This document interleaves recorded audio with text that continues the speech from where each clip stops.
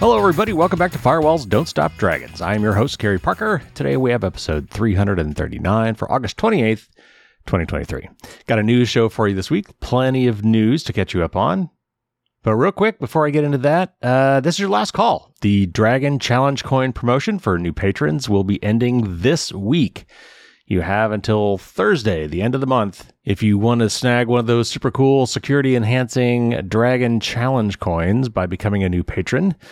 Go to fdsd.me/promo823 for all the details and get them while you can. I will be doing this again at some point. I'm not sure when, but it could be a while.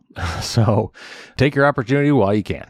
So we have a news show for you this week. As I said, we're going to be talking about some Mac malware as well as some Android malware. I'll be telling you about a new Illinois law that makes it possible for people to sue when somebody doxes them, and we'll talk about what that means. Meta is planning to roll out end-to-end encryption for Messenger finally, they say by the end of this year. Some LinkedIn user accounts have been taken over. Apparently there's a big focus on hacking people's LinkedIn accounts, so I'll tell you what to do about that. Apparently Intel is joining the club and collecting a lot of personal information, or potentially personal information, just from their GPU drivers. I was not aware this was a thing, but apparently it is, and Intel's not the first. Tesla has had a data breach that apparently impacted 75,000 employees, and apparently it was an insider job. Many U.S. tech companies are threatening to leave the United Kingdom over some privacy issues. Police are getting DNA from people who think they have opted out of sharing information with law enforcement, but they're getting it anyway. A Pennsylvania court has said that state police cannot hide how it monitors social media. The Freedom of the Press Foundation has some really good tips for people to protect their data in light of the recent police raid that took a lot of stuff from a newspaper, I think it was, in Kansas. There's an article from a brand new 404 Media, which apparently was formed by some folks that came from Vice, since Vice, I guess, was shut down. And it's about an online tool that hackers are using to dox basically anyone for about $15 to $20. And what's behind that information and where they're getting that information is really the more interesting part of that.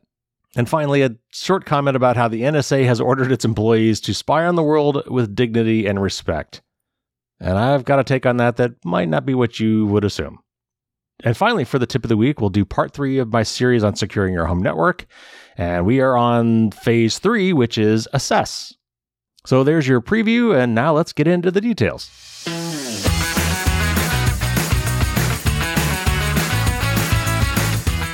All right, first up, this is from TechRadar, and it's about some Mac malware that's going around. It says, if you stumble upon an app that claims to be a productivity solution called Office Note, ignore it and walk away. It's just a piece of malware trying to steal sensitive data from your macOS device. Cybersecurity researchers from SentinelOne recently published a blog post detailing their discovery of a brand new version of Xloader, an 8-year-old malware as a service, which now comes written in an entirely different programming language, but capable of wreaking just as much havoc as before. As per the report, Xloader is an info stealer and a botnet that's capable of stealing secrets stored in people's browsers and more. The older versions were written in Java, but given that macOS no longer supports it by default, the new version is written from scratch in C and Objective-C. Furthermore, it's shipped with an Apple developer signature. And I'll come back to that in a minute. The signature has since been revoked by Apple, but Cupertino's built-in malware blocker, XProtect, is yet to start spotting the malware, they say. The info stealer is growing immensely popular, the researchers further claim, saying that, quote-unquote, multiple submissions popped up on VirusTotal last month, an indication of rising popularity. On the dark web, the Mac version of the service costs $199 a month, or $200 a month for 3 months. That makes no sense. Quite the price hike compared to the Windows version, which is $59 a month or $129 for 3 months. There must be some sort of typo in that. Those prices make no sense for the Mac version. Anyway, moving on. If you do end up installing Office Note on your endpoint, you'll get a message saying that the application doesn't work. In the background, however, the application works just as intended, dropping payloads and installing persistence agents. If it runs unchecked, the malware will try to steal secrets from the user's clipboard and look for secrets in Chrome and Firefox. Interestingly, though, Safari isn't being targeted. So the article just kind of ends right there. It doesn't tell you much more. But if you have, for some reason, installed this application, you definitely want to remove it ASAP. And you might want to start being on the lookout for, potentially having some of your accounts stolen or hacked into if for some reason it was able to steal passwords or anything that you may have on your clipboard. In other words, anything you may have copied. So real quickly, it talked about the Apple developer signature, and Apple requires software developers for macOS and iOS to create developer accounts, and that sets them up to have certificates or signatures for every app that they write so they can be validated with Apple and with the device. So in situations like this, where a bad actor somehow gets one of these valid signing certificates, allowing them to basically sign apps so that Apple says, oh, that looks legit, they can remove or revoke those licenses so that the Mac no longer accepts them. But I think once it's installed, that's the only time that check is made. I don't think Apple goes back and looks for signatures that have been revoked, which honestly, I think it should. And maybe it does. And maybe I'm just not aware that it does. But anyway, that's what they were talking about when they were referring to the developer signature. All right, let's move on. Here's a brief article from Tom's Guide about some Android malware.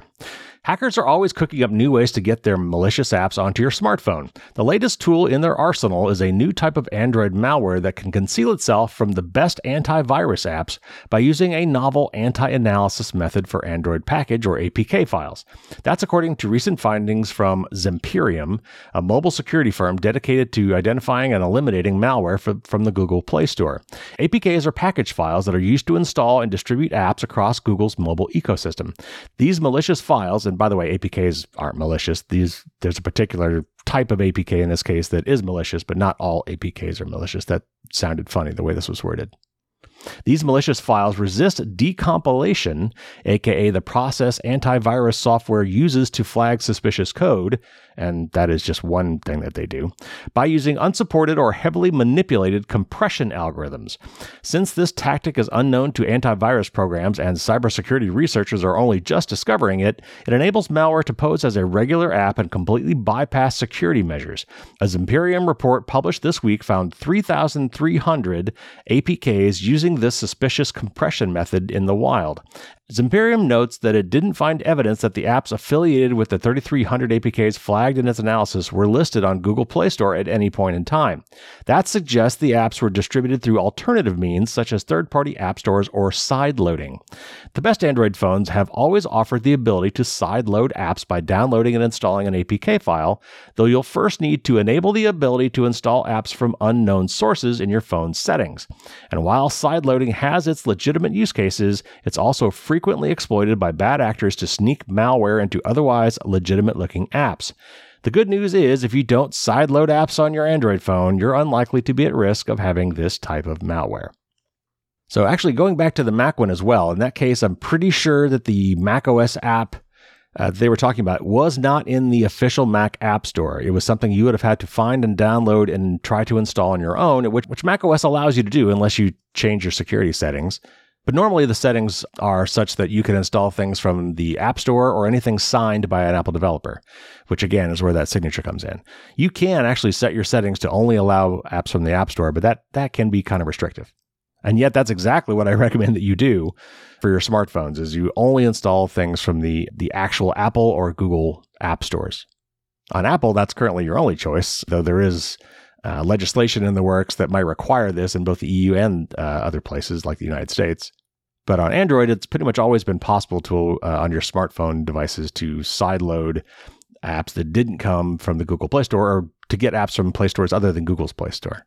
But the best thing to do for your security is to only use the Google Play Store and the Apple App Store. Okay, moving on. This is from Ars Technica, and it's about a new Illinois law allowing people to sue other people who dox them. Now, before I even get to this article, let's talk about doxing real quick. And if you're not familiar with the term, doxing, spelled D-O-X-I-N-G or D-O-X-X-I-N-G, is a take on the term documentation. And so doxing someone is basically publishing information about them, their quote-unquote documents, probably personal information, or at least information they wouldn't want made public, on some sort of an online forum, and in a way that publishes it to the world in a form of harassment. For example, somebody recently published the names and home addresses of the people on the grand jury that recently handed down an indictment for former President Donald Trump. And those people are now getting threats. So you could argue that information was public information, but you would have had to have known their names. If you knew their names, you could probably look up their addresses, but somebody went to the trouble of finding all information and published it all at once in a very public forum. And so therefore that is considered doxing. Okay, now let me read the article with that as background. Last Friday, Illinois became one of the few states to pass an anti-doxing law, making it possible for victims to sue attackers who intentionally publish their personally identifiable information with intent to harm or harass them. The Civil Liability for Doxing Act, which takes effect on January 1st, 2024, passed after a unanimous vote. It allows victims to recover damages and to request, quote, a temporary restraining order, emergency order of protection, or preliminary or permanent injunction to restrain and prevent the disclosure or continued disclosure of a person's personally identifiable information or sensitive personal information, unquote. It's the first law of its kind in the Midwest, the Daily Herald reported, and is part of a push by the Anti-Defamation League, or ADL, to pass similar laws at the state and federal levels. ADL's Midwest Regional Coordinator, David Goldenberg, told the Daily Herald that ADL has seen doxing become, over the past few years, an effective way of, quote-unquote, weaponizing the internet. ADL has helped similar laws pass in Maryland, Nevada, Oregon, and Washington. Illinois' law was motivated by a doxing attack on a business that subsequently shut down. The Uprising Bakery and Cafe was doxed last year after it planned an all-ages drag brunch, which triggered threats of violence against the bakery's owner, Karina Sack, and vandalism of the establishment. Goldenberg told ours that the doxing tore apart Sack's business, and after the bakery closed, ADL raised nearly $50,000 through a GoFundMe campaign to help her recover. While many states don't have doxing-specific laws, some have passed laws against online stalking, harassment, and cyberbullying that allow victims to press criminal charges against those who dox them. But few laws, Goldberg told the Daily Herald, help people financially recover from doxing the way that the Illinois law seeks to do. The ADL's ultimate goal is to see a federal anti-doxing law passed, but right now Congress is only taking small steps in that direction by mulling the Doxing Threat Assessment Act introduced in May. Rather than provide legal remedies for doxing victims, this federal law would, quote, require the Department of Homeland Security to develop and disseminate a threat assessment regarding the use of cyber harassment, including doxing, by terrorists and foreign malicious actors and for other purposes, unquote. Congress may be right to exercise caution in passing anti-doxing laws, according to the ACLU of Illinois, which opposed the Illinois law that passed this month. ACLU of Illinois' Director of Communications and Public Policy, Ed Yonka, told the Daily Herald that his organization remained opposed because the law could infringe on free speech rights. The ACLU's chief complaint seems to be that individuals can be sued for sharing publicly available personal identifiable information that any ill-intentioned person wishing to confront others in person could readily find. Goldenberg told ours that the Illinois law was written to emphasize not how the information was found and gathered by people seeking to dox others, but on what they did with the information and how much harm they caused. The law might need less updating as the internet evolves if it doesn't focus on the methods used to mine personally identifiable information. So I agree, this is tough, right? You've got to be careful when you start, making people criminally liable for things they post online, especially if that information is publicly available and true. And yet, doxing is a thing, and it causes real harms, as this article calls out. So we'll come up with laws like this, and we'll have to tweak them as we go if we find that they don't do what they think they're going to do, or if they have unintended consequences. But at least we're trying and, hopefully making some progress on this. All right, next up, this is from TechCrunch, and this is about Meta, or Facebook. Meta said today that the company plans to enable end-to-end encryption by default for Messenger by the end of this year. The tech giant is also expanding its test of end-to-end encryption features to, quote, millions more people's chats, unquote. The company has been building end-to-end encryption features into Messenger for years now. However, most of them have been optional or experimental. In 2016, Meta started rolling out end-to-end encryption protected through a secret conversations mode. In 2021, it introduced an option for voice and video calls on the app. The company made a similar move to provide an end-to-end encryption option for group chats and calls in January of 2022. In August of 2022, Meta started testing end-to-end encryption for individual chats. There's increasing pressure on Meta to enable end-to-end encryption so the company or others can't access users' chat messages, and I'll come back to that in a minute. Protecting individual communications has become more important after a girl and her mother in Nebraska pleaded guilty to abortion charges in July after Meta handed over her DMs to cops. Last year, the police prosecuted the 17-year-old based on data about her direct messages from Messenger provided by Meta soon after the Supreme Court overturned Roe v. Wade, a 1993 judgment to make abortion legal. In a letter to the digital rights advocacy group Fight for the Future, this month, Meta's Deputy Privacy Officer Rob Sherman said that it will roll out end-to-end encryption to Instagram DMs after the Messenger rollout. He also mentioned that, quote, the testing phase has ended up being much longer than we anticipated, unquote, because of engineering challenges. Yeah, if you don't design with privacy in mind to begin with, it's a lot harder to bolt on after the fact. Authorities around the world have been exploring rules that could put encryption in messaging apps at risk. While Meta was pushing back on these proposals through WhatsApp to support end-to-end encryption, it is yet to fully build out these protections for Messenger and Instagram DMs, which, of course, they are now planning to do. So that's a good thing. So just a couple things. Remember that Meta still makes the app itself. And therefore, because it is at the end, end-to-end encryption just means that it's encrypted between the two ends. At either end, it's necessary to be able to read the messages. So they have to be unencrypted. And that's where the app is.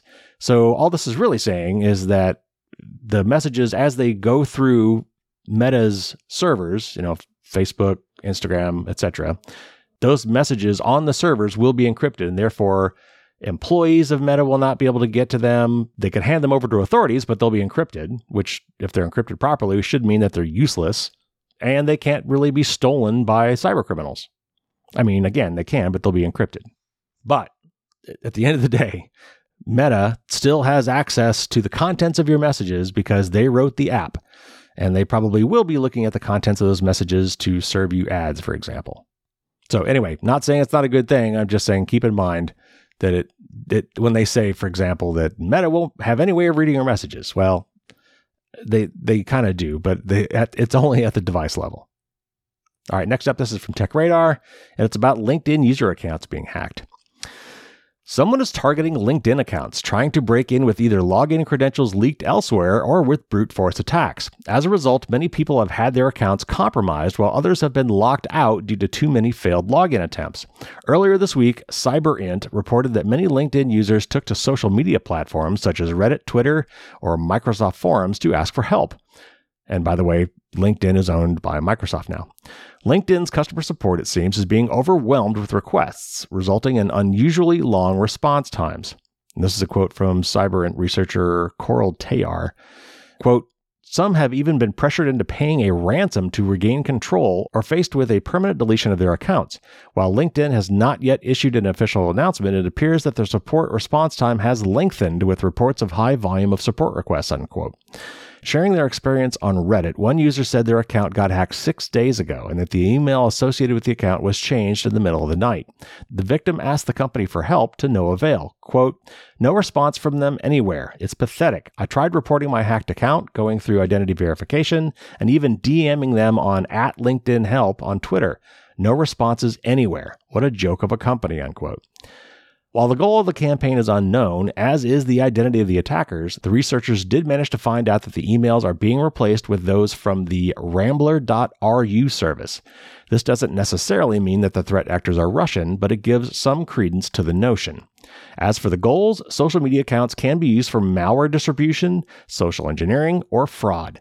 Messages received from friends and colleagues on social media platforms usually have a higher open rate than those coming from complete strangers, possibly resulting in more successful malware campaigns.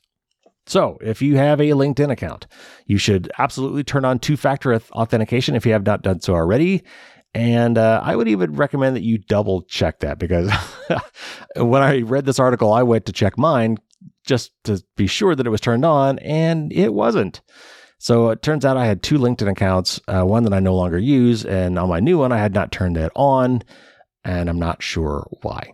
It may have been that when I did this a long time ago, they didn't even have two-factor authentication available, so I couldn't turn it on. And so I just assumed later that I had because I always do, but but I hadn't. So anyway, double check this. Make sure you've got your two-factor authentication turned on for LinkedIn. Next up, this is from Extreme Tech. And this is something I didn't know was a thing. I'm not surprised now, just shaking my head, but let me read this article and then you'll know too. And before we get into this, just real quick, GPU is graphics processing unit, and a discrete GPU is usually like a dedicated card, like something you would put into a tower PC. That's what they mean by discrete. A lot of motherboards have GPUs already built onto the motherboard, or some of them actually have them built into the CPU chip itself. But in this case, we're talking about a dedicated separate card or some sort of dedicated hardware. When Intel joined the discrete GPU market almost a year ago, everyone wondered when it would catch up with NVIDIA and AMD. As of August 2023, it apparently has, at least in one respect. Like its competitors, Intel has introduced a telemetry collection service by default in the latest beta driver of its Arc GPUs. You can opt out of it, but we all know most people just click yes to everything during a software installation. Intel's release notes for the drivers don't mention this change to how its drivers work, which is a curious omission. News of Intel adding telemetry collection to its drivers is a significant change to how its GPU drivers work. Intel has even given this new collation routine a cute name, the Intel Computing Improvement Program. Gee, that sounds pretty wonderful. According to Tech PowerUp, which discovered this change, Intel has created a landing page for the program that explains what is collected and what isn't. At a high level, it states, quote, "This program uses information about your computer's performance to make product improvements that may benefit you in the future," unquote. Though that sounds innocuous, Intel provides a long list of the types of data it collects, many unrelated to your computer's performance. These include the types of websites you visit, which Intel says are dumped into 30 categories and logged without URLs, or information that identifies you, including how long and how often you visit certain types of sites. It also collects information about, quote, how you use your computer, unquote, but offers no details. It will also identify, quote, other devices in your computing environment, unquote. Numerous performance-related data are also captured, such as your CPU model, display resolution, how much memory you have, and, oddly, your laptop's average battery life. Though this sounds like an egregious overreach regarding the type of data captured, to be fair to Intel, it allows you to opt out of this program. And I don't think that's fair, by the way. I think it should be opt-in. Anyway, this is apparently not the case with NVIDIA, who doesn't even ask for permission at any point during driver installation, according to Tech PowerUp. AMD, on the other hand, does give you a choice to opt out like Intel does, regardless of what other options you choose during installation, and even provides an explainer about what it's collecting. The Computing Improvement Program is listed as an optional feature for Intel's 101.4578 beta drivers for Arc GPUs, and the company provides a link to the page above to see what it's tracking. You can easily uncheck the box if you don't feel comfortable with the amount of data collection it offers, so be vigilant when installing these drivers. Also, although Intel's decision to add this feature to its drives may be disconcerting, it's par for the course these days, as we explained above. It's just a surprise it took Intel this long to adopt it. Windows 11 also transmit a lot of user data, though it can be challenging to pin down the exact details. And that is putting it mildly. It's really hard to lock down Windows in terms of privacy. It collects a lot of crap by default. So anyway, I didn't even think about this, but sure, why not? Everything wants to collect your data. It should not be shocking that there is now yet another commonly installed piece of software that will want to collect personal data and have it be opt out by default, meaning you've got to find the setting and make sure you turn it off and don't just say yes to everything when you install something. All right, next up, this is from TechCrunch, and it's about a Tesla data breach of internal employee information. Tesla has said that insider wrongdoing was to blame for a data breach affecting more than 75,000 company employees. Tesla, the electric car maker owned by Elon Musk, said in a data breach notice filed with Maine's Attorney General that an investigation has found that 2 former employees leaked more than 75,000 individuals' personal information to a foreign media outlet. This information includes personally identifying information, including names, addresses, phone numbers, employment-related records, and social security numbers belonging to 75,735 current and former employees. Tesla said 2 former employees had shared the data with German newspaper Handelsblatt. The outlet assured Tesla that it wouldn't publish the information and that it is, quote, legally prohibited from using it inappropriately, unquote, according to the notice. Handelsblatt reported in May that Tesla has been hit by a massive breach revealing everything from employees' personal information to customer complaints about their cars. The publication obtained more than 23,000 internal documents dubbed the Tesla files, containing 100 gigabytes of confidential data. This included employees' personal information, customer bank details, production secrets, and customer complaints about Tesla's full self-driving features. According to Handelsblatt, Musk's social security number was also included in the leak. Tesla filed lawsuits against the employees allegedly responsible for the data breach, which resulted in the seizure of the employees' electronic devices. This incident comes after Reuters reported in April that Tesla workers shared sensitive images recorded by customers' cars. Between 2019 and 2022, it was reported that employees shared invasive images and videos recorded by car cameras. And I talked about that when it happened. So, my take. First of all, again, this is internal employee info, so if you're a Tesla driver, this shouldn't affect you unless maybe you've had some correspondence with Tesla, the company. Sounds like maybe some of those emails and things may have leaked. But now we have to realize these companies probably needed to maintain a good bit of this information. I mean, they're employees. They probably had to keep some of this very personal information about these guys. But what they didn't do, apparently, is restrict access to this data. And, maybe these people were in human resources. Maybe they were supposed to have access to all of this data. I don't know. But they still somehow managed to get a lot of documents and a lot of information. So even if you work in HR, do you need to somehow download everybody's data into a file onto a thumb drive or something? Probably not. So you can raise flags when someone does a mass copy of information, even if they're supposed to have limited access to that information. But anyway, it just goes to show again that, humans will be human and data wants to be free. So it could be hard to lock this stuff down. So the next best thing is to collect as little as possible, to retain it for as short a time as is necessary, and basically treat it like nuclear waste. All right, moving on. This is next one's from the BBC. And it kind of relates to something we were talking about earlier with Meta's end-to-end encryption. It was difficult to maintain a poker face when the leader of a big U.S. tech firm I was chatting to said that there was a definite tipping point at which the firm would exit the UK. I could see my own surprise mirrored on the faces of the other people in the room, many of whom worked there.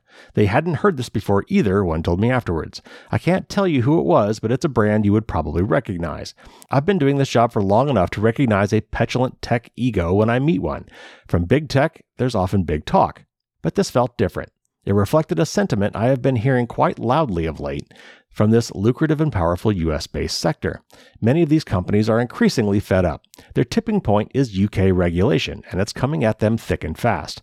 The online safety bill is due to pass in the autumn. Aimed at protecting children, it lays down strict rules around policing social media content, with high financial penalties and prison time for individual tech execs if the firms fail to comply. One clause that has proved particularly controversial is a proposal that encrypted messages, which includes those sent on WhatsApp, can be read and handed over to law enforcement by the platforms they are sent on, if there is deemed to be a national security or child protection risk.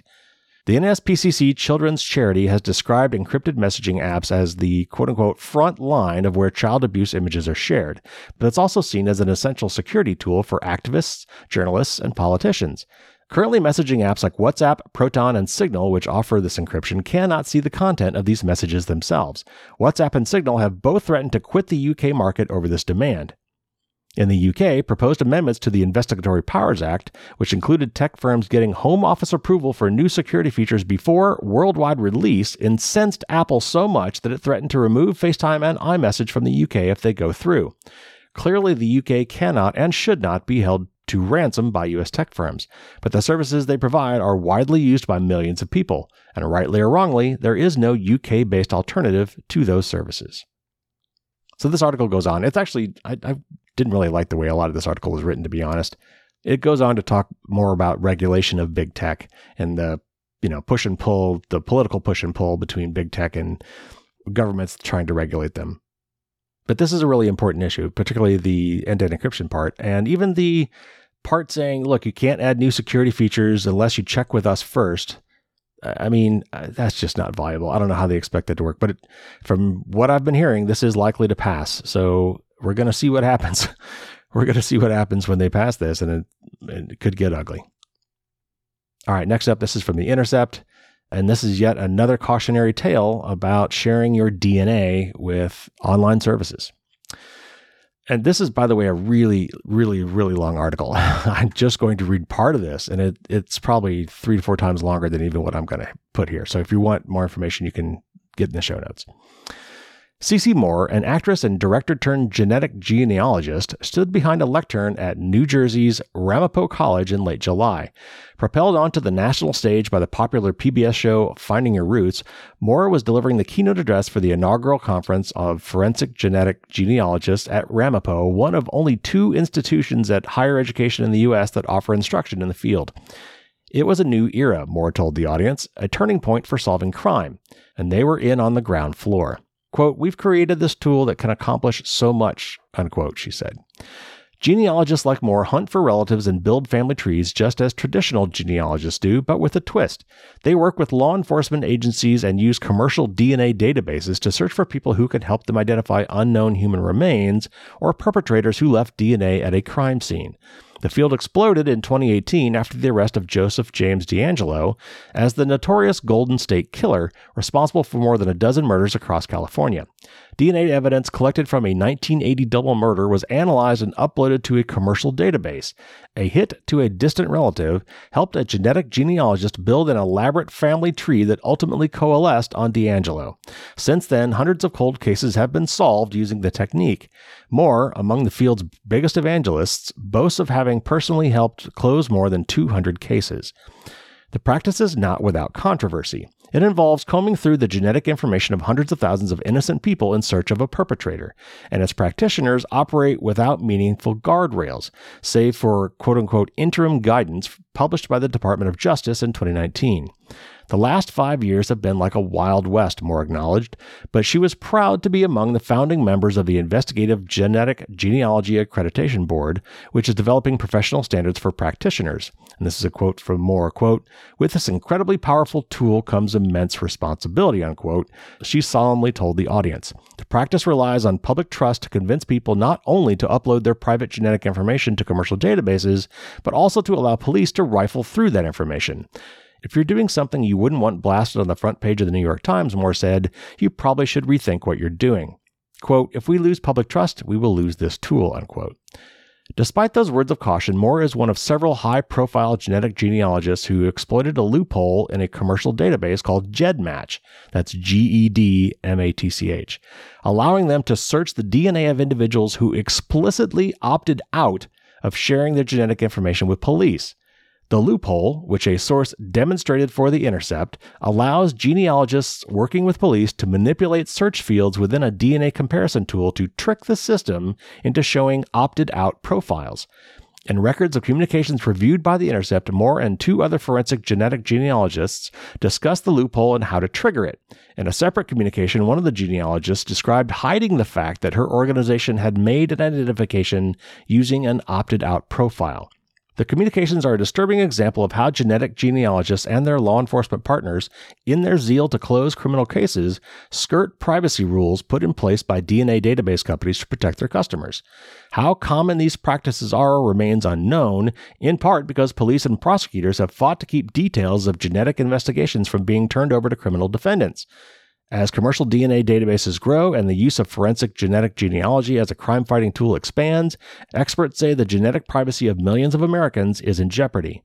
To Tiffany Roy, a DNA expert and lawyer, the fact that genetic genealogists have accessed private profiles while simultaneously preaching about ethics is troubling. And this is a quote from her. She says, quote, "If we can't trust these practitioners, we certainly cannot trust law enforcement. These investigations have serious consequences. They involve people who have never been suspected of a crime," unquote. At the very least, law enforcement actors should have a warrant to conduct genetic genealogy search, she said. Quote, "Anything less is a serious violation of privacy," unquote. So again, those are just excerpts. This is a very, very long article that gets into several other details. So if you are interested in this story at all, in particular, if maybe you have uploaded genetic material to some sort of a public database, even if you think you have opted out of sharing that genetic material with other databases, you might want to read this article.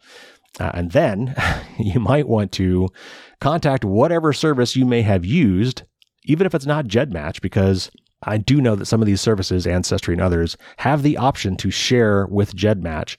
And maybe those options are on by default. I'm not sure. Or maybe the option for sharing with law enforcement is on by default, so that if you share it at all, it will automatically be shared with law enforcement. I don't know that for sure, but if you have uploaded your DNA to any such service, I would be checking on that to find out and be sure. You can probably ask them to delete your information as well. And, maybe you want to do that. All right, next up, this is from the Associated Press, and it's about police trying to hide how they monitor social media. It's very short. Pennsylvania's Supreme Court ruled Tuesday that the state police can't hide from the public its policy on how it monitors social media. Advocates for civil liberties cheered the decision. The law enforcement agency had argued that fully disclosing its policy for using software to monitor online postings may compromise public safety. Andrew Christie, a lawyer with the ACLU of Pennsylvania, said the ruling, quote, sort of puts law enforcement on the same playing field as all other government agencies. If they have a legal justification to keep something secret, then they have to put forth sufficient evidence to justify that, unquote.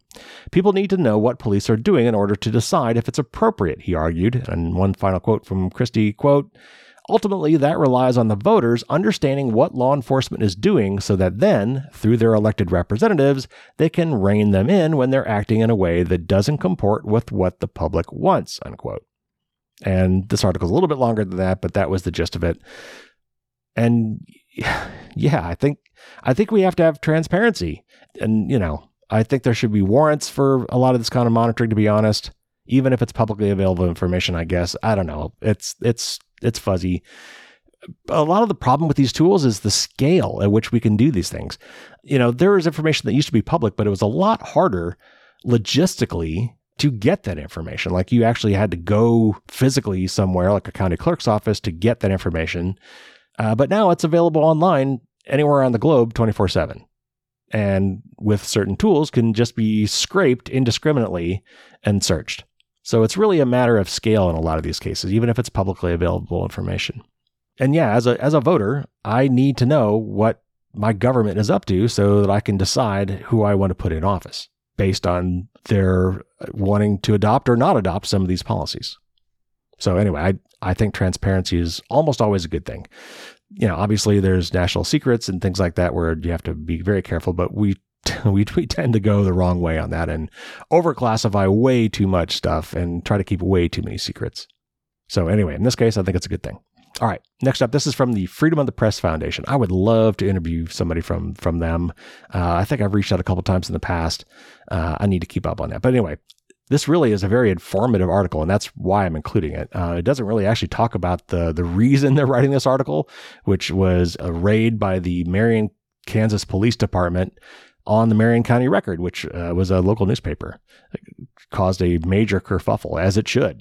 But anyway, the upshot of that was this article for other news organizations and really anybody on how you might want to protect your data. So let me read this article. Based on the reporting we've seen so far, the Marion, Kansas Police Department raid on the Marion County Record appears to violate federal law and the First Amendment. While this shouldn't have happened in the first place, we can't assume law enforcement will always follow the law. However, journalists can take some straightforward steps to better protect newsroom data and to maintain continuity during an emergency. And again, by the way, this is really true for anybody, not just newspapers. While the Record and all newsrooms should be able to operate without these kinds of press freedom violations, knowing what digital security vulnerabilities police may have exploited during the raid gives media organizations insight into defending against these potential vulnerabilities. According to court documents, officers seized 2 cell phones, 4 computers, a backup hard drive, and reporting materials.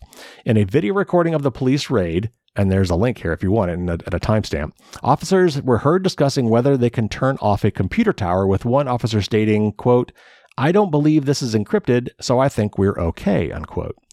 When seizing a device, law enforcement officials hope yours is unencrypted because an encrypted device is significantly more time-consuming to examine without your permission.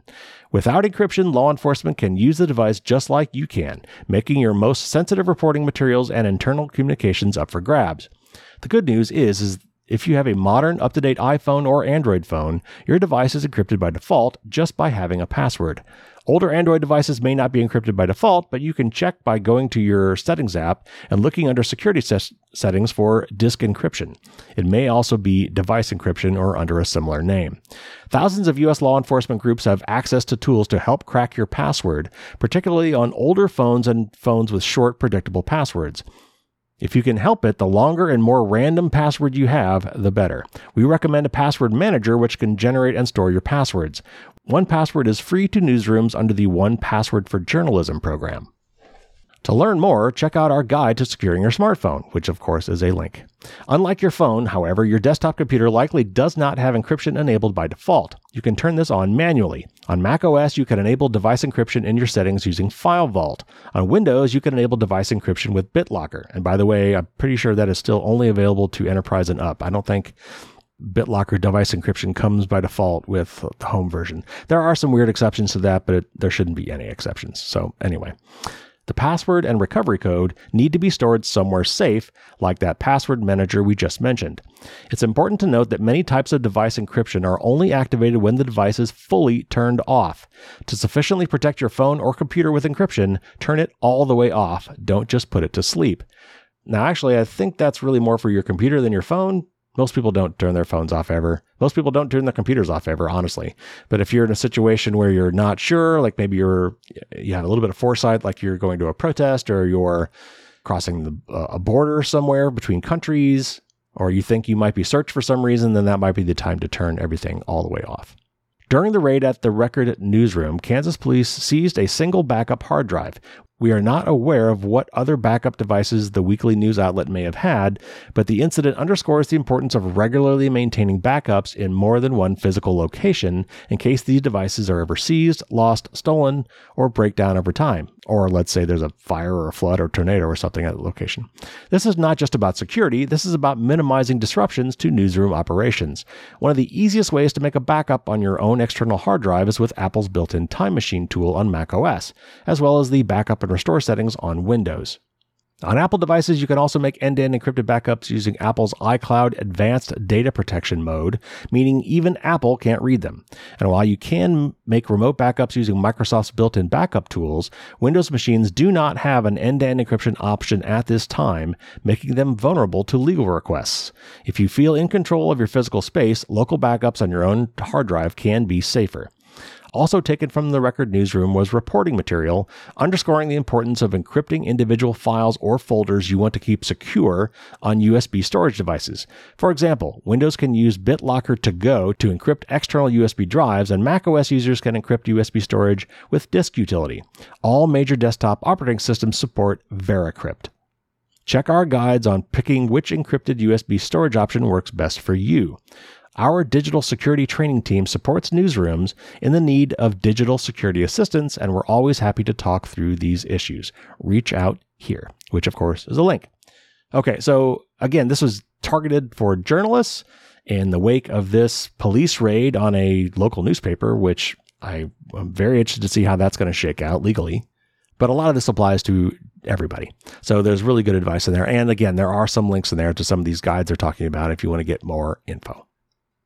All right, just a couple left here. This one's from 404 Media, and this is a new journalistic group, I guess. They're online only as far as I know. Vice or Motherboard, I think, was shut down. And so these four people started 404 Media and are trying to keep that journalism alive. And they've got an article here about a rather disturbing service that you can access through kind of the dark webs. All right. It only took a few seconds to uncover the target's entire life.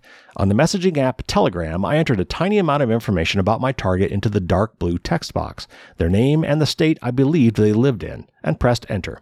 A short while later, the bot spat out a file containing every address that person had ever lived at in the U.S., all the way back to their college dorm room more than a decade earlier.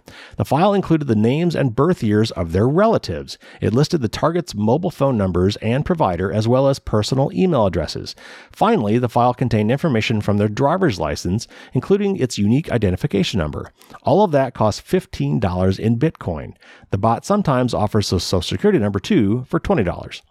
This is the result of a secret weapon criminals are selling access to online that appears to tap into an especially powerful set of data, the target's credit header. This is personal information that the credit bureaus, Experian, Equifax, and TransUnion, have on most adults in America via their credit cards. Through a complex web of agreements and purchases, that data trickles down from the credit bureaus to other companies who offer it to debt collectors, insurance companies, and law enforcement.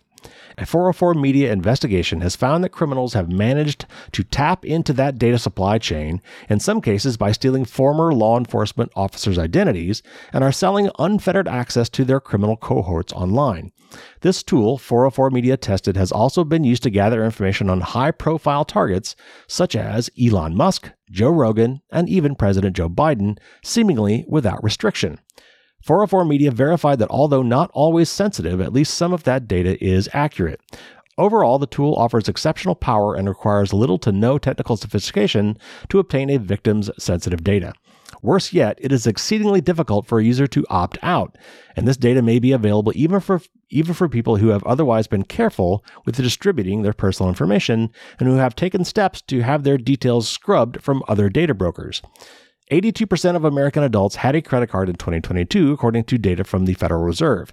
Whenever someone applies for a credit card, their financial institution transfers personal details about the customer to the big three credit bureaus, Equifax, Experian, and TransUnion. This is in part so the bureaus can track a user's credit score. In other words, the majority of the adult population, by simple fact of how credit cards work, will have their personal information collected and stored by these bureaus. The bureaus also play an important role in preventing fraud by holding on to people's most sensitive personal information and using it to verify their identities. But years ago, the bureaus realized that they had such a valuable resource of data and diversified what they did with that information. John Gilmore, head of research at DeleteMe, a company that helps scrub people's data from the internet, said, "The bureaus made some of the data provided by consumers, known as the credit header information, available to other companies.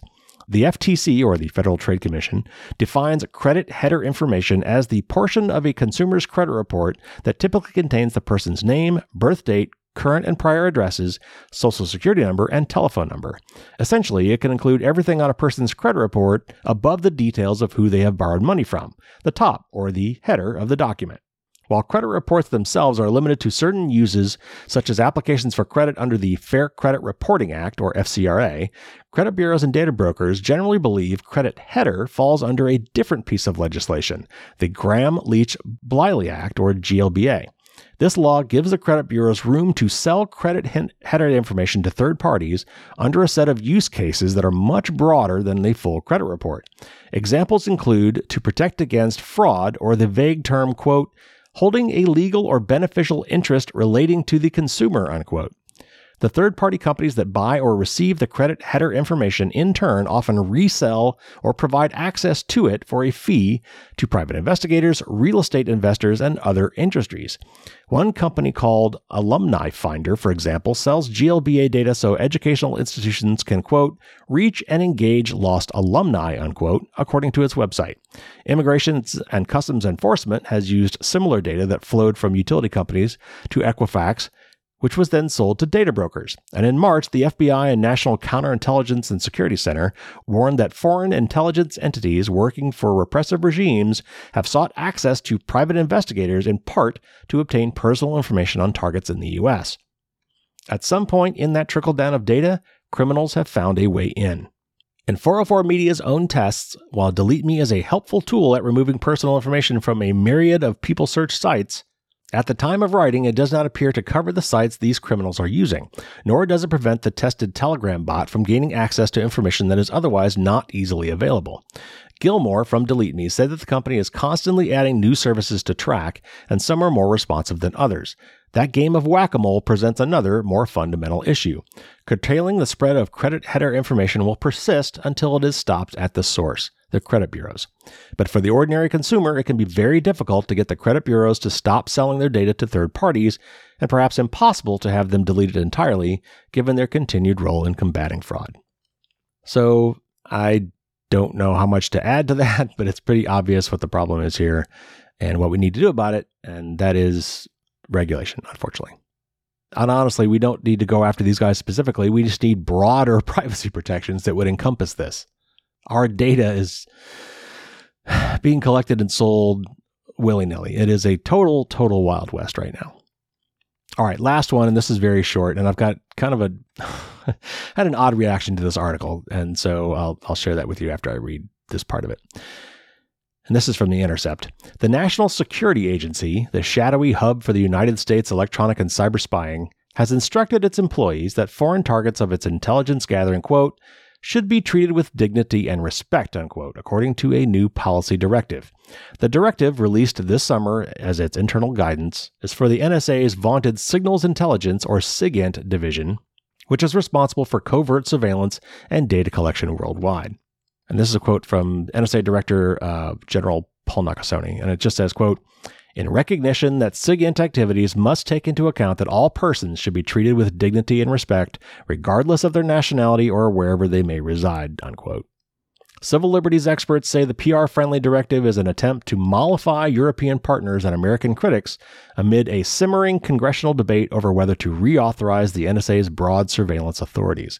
Experts also pointed to the absurdity that the NSA, an intelligence agency that specializes in electronic eavesdropping, including the interception of text messages and emails, could do so respectfully. And this is a quote from Evan Greer, director of Fight for the Future. And Evan said, quote, this is like the CIA putting out a statement saying that going forward, they'll only waterboard people with dignity and respect. Mass surveillance is fundamentally incompatible with basic human rights and democracy, unquote. Okay, so I'm not going to disagree with Evan on this. Sure, I've got a lot of problems with mass surveillance. But nevertheless, I mean, this is saying the right thing. I mean, even if it's for the wrong reason, we absolutely need to treat people with dignity and respect. And there's a lot of ways that they're not doing that in my view. But anyway, I just thought it was kind of crappy to dump all over someone saying this because it's the right thing to say. But, you know, of course, we should be pushing back against the mass surveillance programs and whatnot, and asking for warrants and then more transparency, yada, yada, yada. We've talked about this many times before. But General Nakasone is saying the right thing, and so I'm not going to diss him for that. Encouraging your employees to do the right thing is not wrong. Okay. Now, we don't have a Dear Carrie question this week. I'm actually running out. I've answered most of them at this point, and people, for some reason, have stopped submitting them. I will remind you that once a month, even though I'm not announcing it here, I am pulling out a winner of a free PDF copy of my book to people who have submitted questions. So I'll circle back to this at the end of the show, but that's why we haven't had a Dear Carrie question recently. Okay, so let's get to the tip of the week then. And this is part 3 of my 4-part series on securing your home network. And so far we've had a scan phase and we've had a simplify phase. And phase 3 is assess. And so this is now that we have figured out everything that's in our network, and now that we have removed as many devices from that network as we can, simplify, reduce. Now, with whatever's left, we need to figure out where we stand. We need to kind of take stock of what's left. And so, of course, there's a blog article on my website, Firewalls Don't Stop Dragons, if you want to go check out the full article there. Again, if you're a newsletter subscriber, this is already in your inbox waiting for you to read. But let me give you the basics here. So we have listed all the devices in our network. We've gotten rid of the ones we no longer need, or taken them off the network at least and made them dumb. And now we're left with these listed devices. And some of these are computers, some of these are smartphones and maybe tablets, and probably some IoT devices, maybe a smart thermostat, maybe some smart switches. Who knows? There are a lot of these things out there today. So at this point, before we go to the trouble of updating the software on all these devices, we need to kind of take stock of what we've got and ask ourselves some questions. And these are some of the kind of questions that I want you to ask. So going through this list, what is this device actually doing? What purpose does it serve? What's it doing for you? And then not just the things that you use it for, what else might it be doing? Make sure you're aware of all the things this device actually does. And then, think about catastrophe. What's the worst thing that could happen if this device failed, or if the service it depends on goes away? Do I need a backup for this device, or the functions that this device performs, or the data that it keeps? What would happen if this device was compromised? What information could it divulge to bad actors? Are there any unnecessary features that you might want to disable? Is it sharing data that you might want to opt out of? You probably should dig through the device's settings and configuration. And by now you should kind of know how to do that. But if not, that's something else you need to do is figure out how I configure this device. So that would let me know, for example, what software this device is running, what version of software it's running. That is usually somewhere in its configuration. Maybe that requires an app on your phone that you need to talk to it. Maybe the device has a web page that you can hit, kind of like your home router, where if you know the device's address, you can log into that web page and then configure it from there. Maybe it's got some sort of a cloud configuration, but you're going to need to know what that is because that's probably how you're going to have to update the software. So while you're in there and doing that, dig around in some of the settings and make sure there's not some opt-outs that you want to do. Is the manufacturer of this device trustworthy? Are they even still in business? Because if you've got a device that's no longer supported, that's bad. You might want to do some searches. You've already got the make and model. We found that out when we did the scan. So you know what the device's make and model is. You might want to search for the manufacturer name plus words like hack or privacy or security or breach. For example, you might want to even look for acquired or sold or bankruptcy or things like that. Just do a little research on the manufacturer. You might want to find out if this device has any known vulnerabilities. So what you could do at this point is search on the make and model of your device on the web, plus the terms CVE, which is for Common Vulnerability and Exposures, or KEV, which is kind of a newer term for Known Exploited Vulnerabilities. Like I said, you should find out if this device is still being supported. You should be able to go to the manufacturer's website and look for support and then search for your make and model, maybe on your serial number. And while you're there, that's probably where you're going to find software information for software updates. But while you're there, you might want to download the PDF manual for your device if you didn't save the paper one, or personally, I like to digitize everything anyway. So maybe you want to save the PDF copy of the manual. That's probably where you'll find it. And then while you're thinking about it, one more thing, think about, should you move this device to your guest network? And if it's an IoT device, if it's an Internet of Things device, I'm going to say that you probably should. I've got a whole article on this called Be My Guest that there's a link to in this article as well. So once you've done all that, you should prepare for your software updates, which is going to be part of our remediate step, which is next. So, figure out what version of software it's running, figure out what the latest version is, and if those are the same. If they're not, that means you're going to need to upgrade it, and then figure out how to update it. So get that information. This is a preparatory step. This is our assessment phase. So this is what you should be doing for all the devices that we now have left, whatever, after the dust settles, after our simplify phase. All the devices left that are going to be on your home network. And so there you have it. There's your tip of the week. And next time we do this, we'll do the final phase, which is to remediate, which is actually to kind of fix things up and make them more secure. So there you have it, your news and your tip of the week.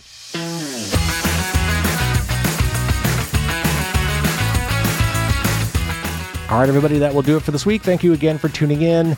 My higher level patrons will get the Merlin's Musings for this week. And I'm going to be talking about I want to call it does anybody really know what time it is? Which is a reference to a Chicago song. There was a recent article that I didn't bother reading here because it was kind of esoteric about some problems that Microsoft Windows was having with randomly resetting the system clock. And that brought up a lot of thoughts. So I'm going to talk a little bit about time troubles, what sort of problems that can cause. We'll talk a little bit about GPS and NTP and things like that. So anyway, that will be for my higher level patrons in my Merlin's Musings segment for this week. So again, please send me your Dear Carey questions. If you want all the details, go to fdsd.me/Q&A.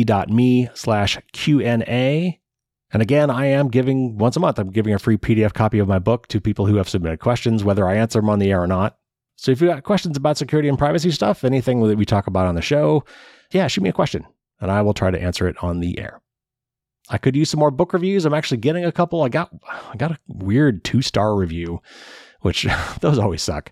So now I need some more 4 and 5-star reviews, preferably 5, to offset that. But I always need more. I think at one point, 70 some reviews for one of the earlier versions of my book, and that all gets erased every time I put out a new edition.